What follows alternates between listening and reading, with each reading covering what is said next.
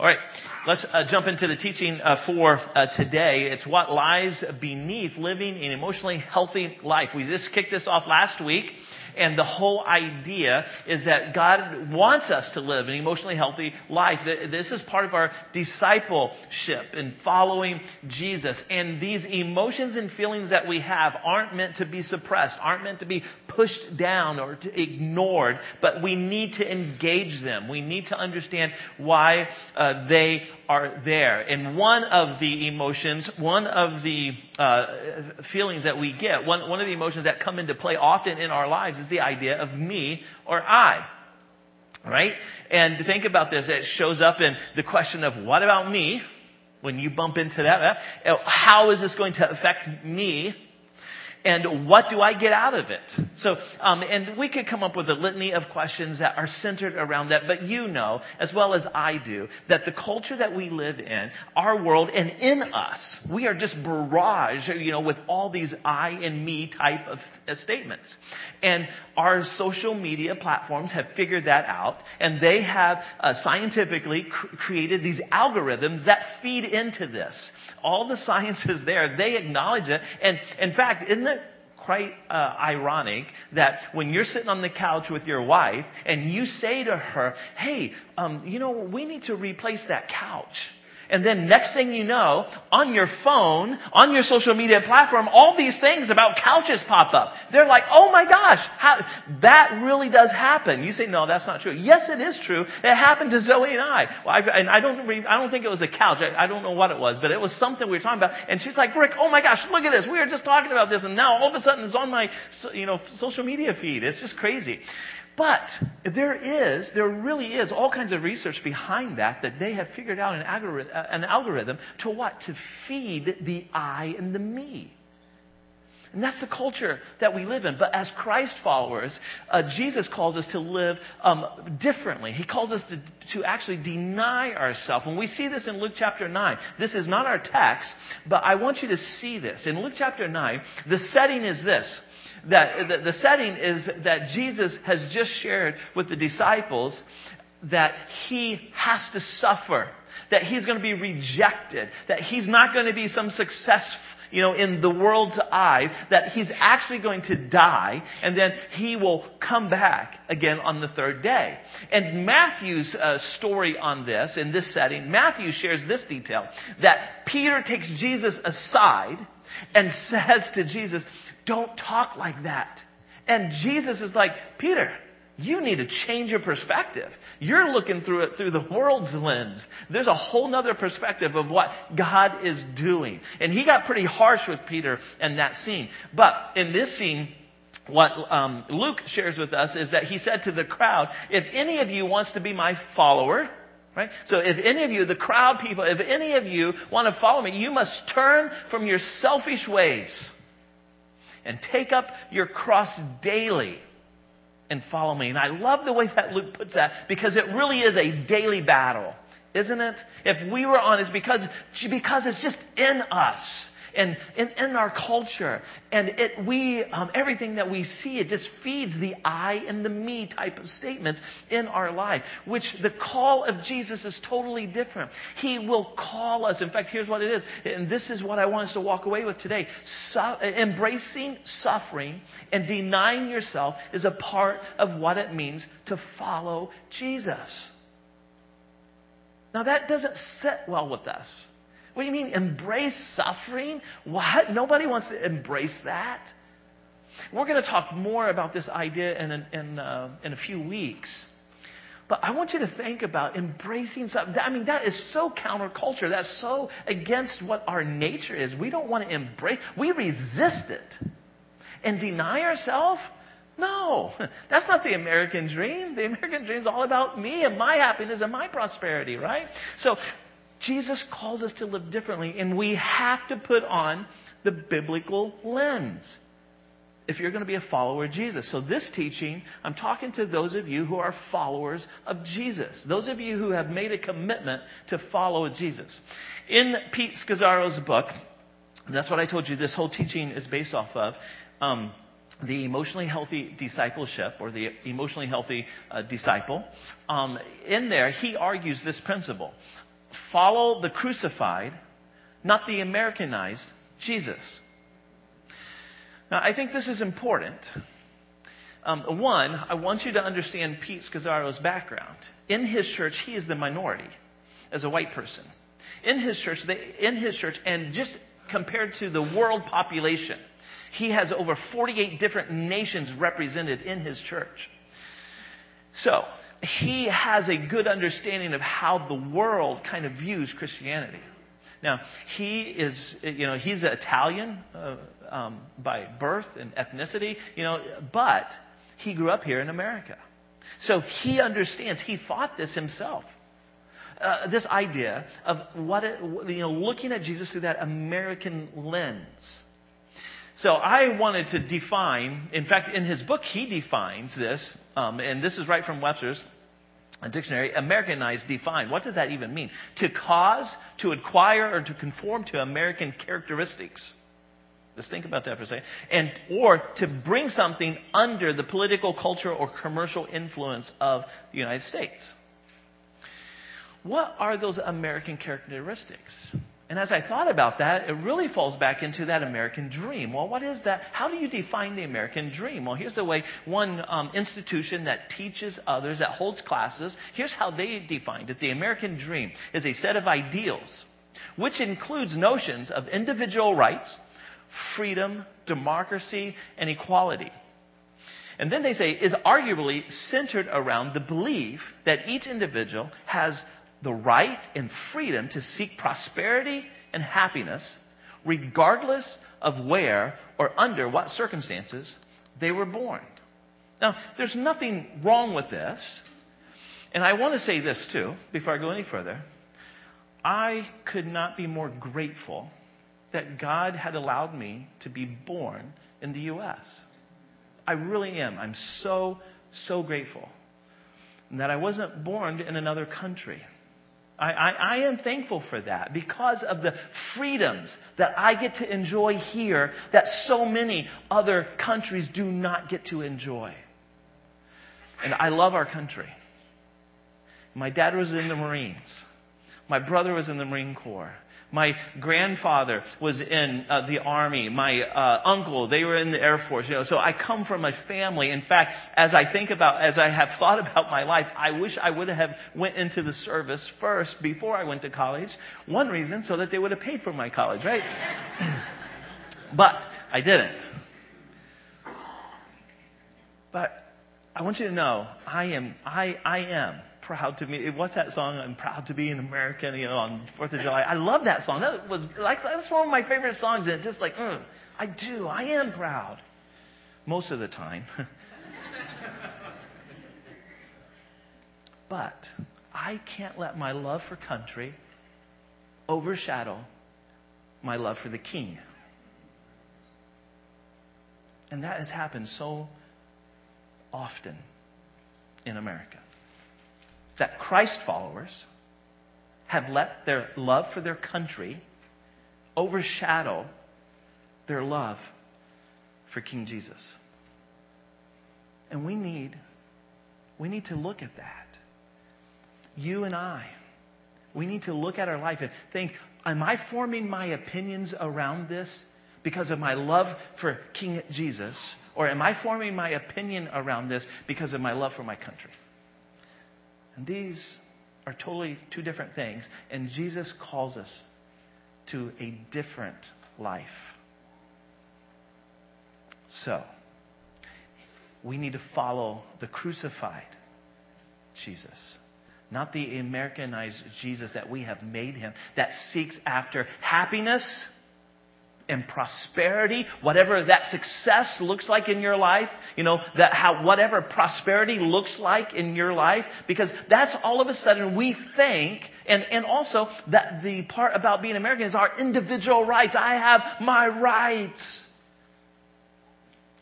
Yet Jesus calls us to live our life differently. So let's go to Mark chapter 10 and let's see what this is. This is our teaching text. In Mark chapter 10 and starting in verse 35, Mark chapter 10. Mark, an eyewitness, he was here, and here's how he records this account. It says, and then James and John, the sons of Zebedee, came over and spoke to him, meaning Jesus, spoke to Jesus, and said, Teacher, we want you to do us a favor. What is your request? Jesus asked. And they replied, when you sit on your glorious throne, we want to sit in places of honor next to you, one on your right and one on your left. They are seeking their prosperity. Right? Man, this is going to make me happy. I could be successful if I could just be seen sitting next to you, one on your right, one on your left. This is what life will be all about. But Jesus said to them, you don't know what you're asking. Are you able to drink from the bitter cup of suffering that I'm about to drink? Are you able to be baptized with the baptism of suffering that I must be baptized with? And their response was, absolutely, count us in. We're able, they replied. And then Jesus told them, you will indeed drink from my bitter cup, and you will be baptized with the baptism of my suffering. Now, I just want us to sit right there and think about this for a second. You know what Jesus is doing? He's letting them know, you're right. It's going to get hard for you. It's going to get bitter. Life is going to be hard, and you're going to enter into some suffering. You think this Roman oppression that you are experiencing right now is rough? You call this suffering? This is nothing compared to what's going to happen after the resurrection. After you declare your allegiance to me, King Jesus, and not to King Caesar. They're going to persecute you because of who you say your king is. But he's inviting them to embrace suffering. Isn't this just the opposite of what we do here in America? We don't embrace suffering. We resist it. We don't want to go anywhere near it. At least I don't. I don't want to suffer. I don't want to go through hard times. I don't want to go through those painful times.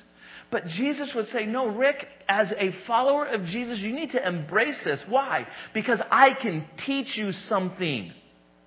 I can form more of my character in you, Rick, if you would just receive, if you would embrace the suffering instead of rejecting it.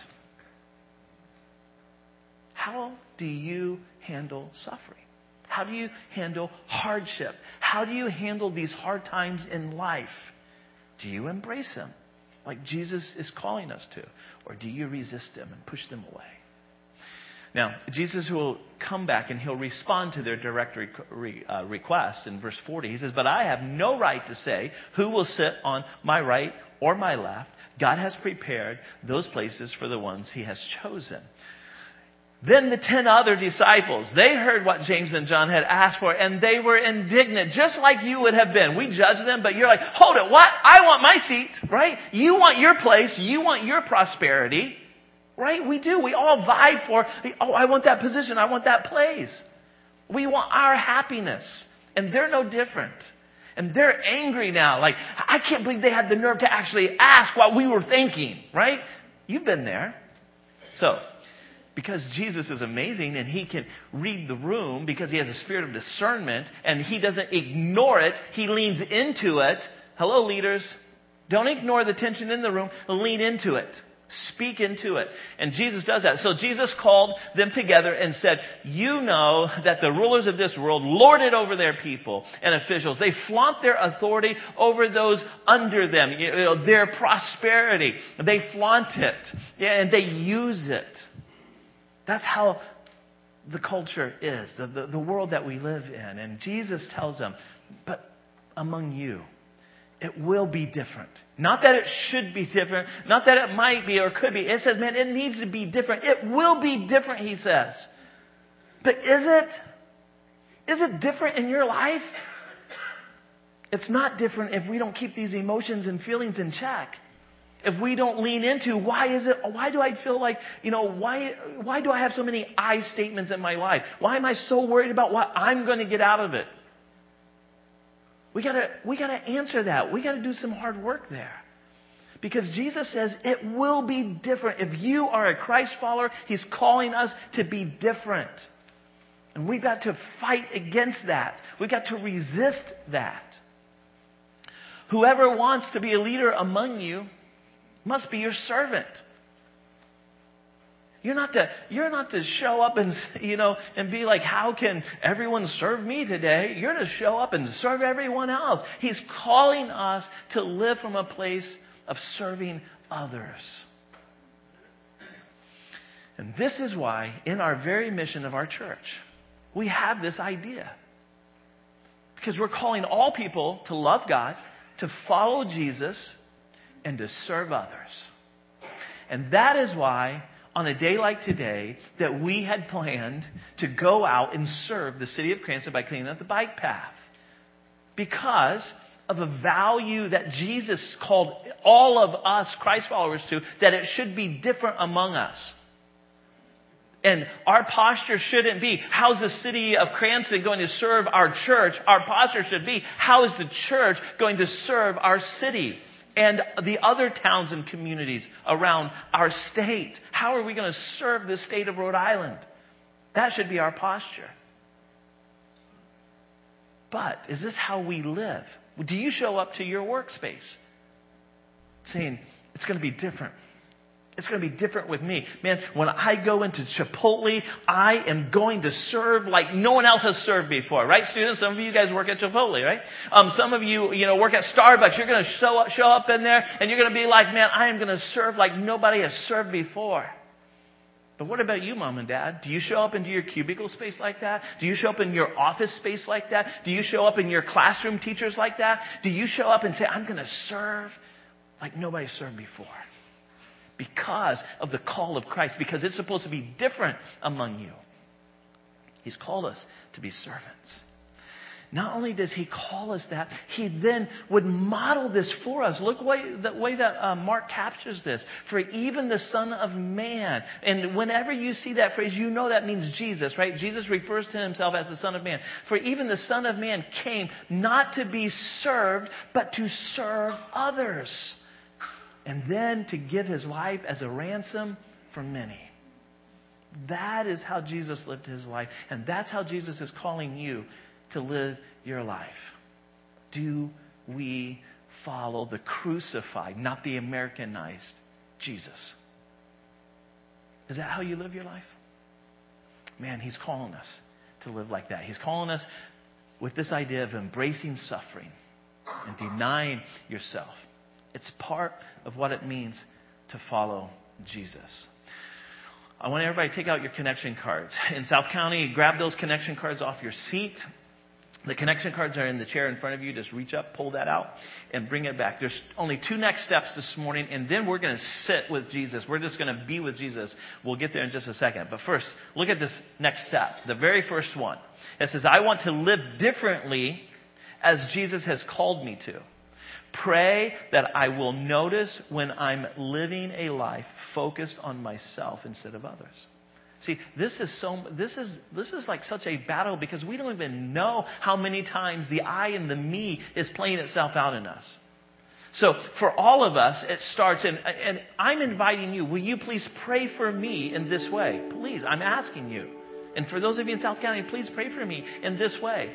Will you pray that I will notice all the I and the me's? All the I's and the me's when I interact with Zoe, when I interact with my kids, when I interact with our church family, when I interact with, the partners that we get to partner with. I need you. I need to be aware because I am just so bombarded by this message that it is about me. And that I am supposed to seek my happiness and my prosperity. But Jesus is different. And He's saying, you need to notice that and deal with it. And bring it into the alignment of the Scriptures. Notice that He said to deny yourself. He didn't say deny your feelings. Don't deny your emotions. No. You deal with them and you bring them into check. And that's what this is about. So, will you pray for me and I'll be praying for you. Our team will be praying for you in this way. The other next step says this. My suffering is leaving me with little hope. Pray that I would realize Jesus is with me in the middle of my distress. And I would embrace my suffering instead of resisting it. Because isn't that what we do? We resist We resist the suffering. We resist the hard road. We're looking for that easy payoff. We're looking for the easy way. Will you embrace suffering? And in embracing suffering, what you're saying is, Jesus, form my character into who you're trying to make me be, to be more like you. If you need hope in this way, we want to pray for you. Again, just put your name on that connection card, circle step number 2. And this week when our team gathers, we'll be praying for you. And if there are specifics around the way that you want us praying for you, just put that in there on that connection card. I'm going to pray for us right now. And then I'm just going to ask us to be with Jesus for a couple of minutes. So, Jesus, only you can make these kind of changes in our life. Only you can make us aware of them. And Father, they're so deeply ingrained. I know it's so deeply ingrained in me, I don't even see it all the time. And Jesus, I'm praying that you will bring about a whole lot more of you and a whole lot less of me. And God, that I'd be aware of all these me and I and my motives behind what I do. Jesus, please. And I pray that for our church.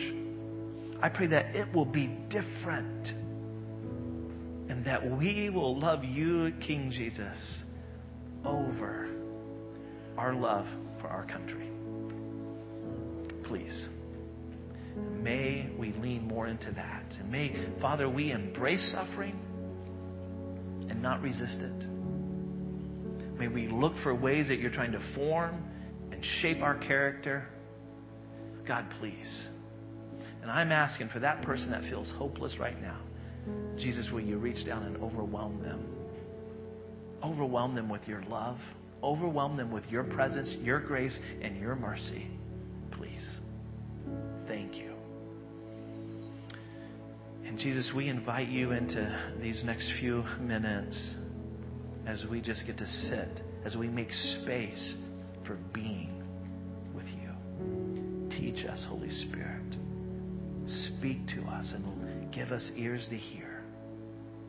In Jesus' name.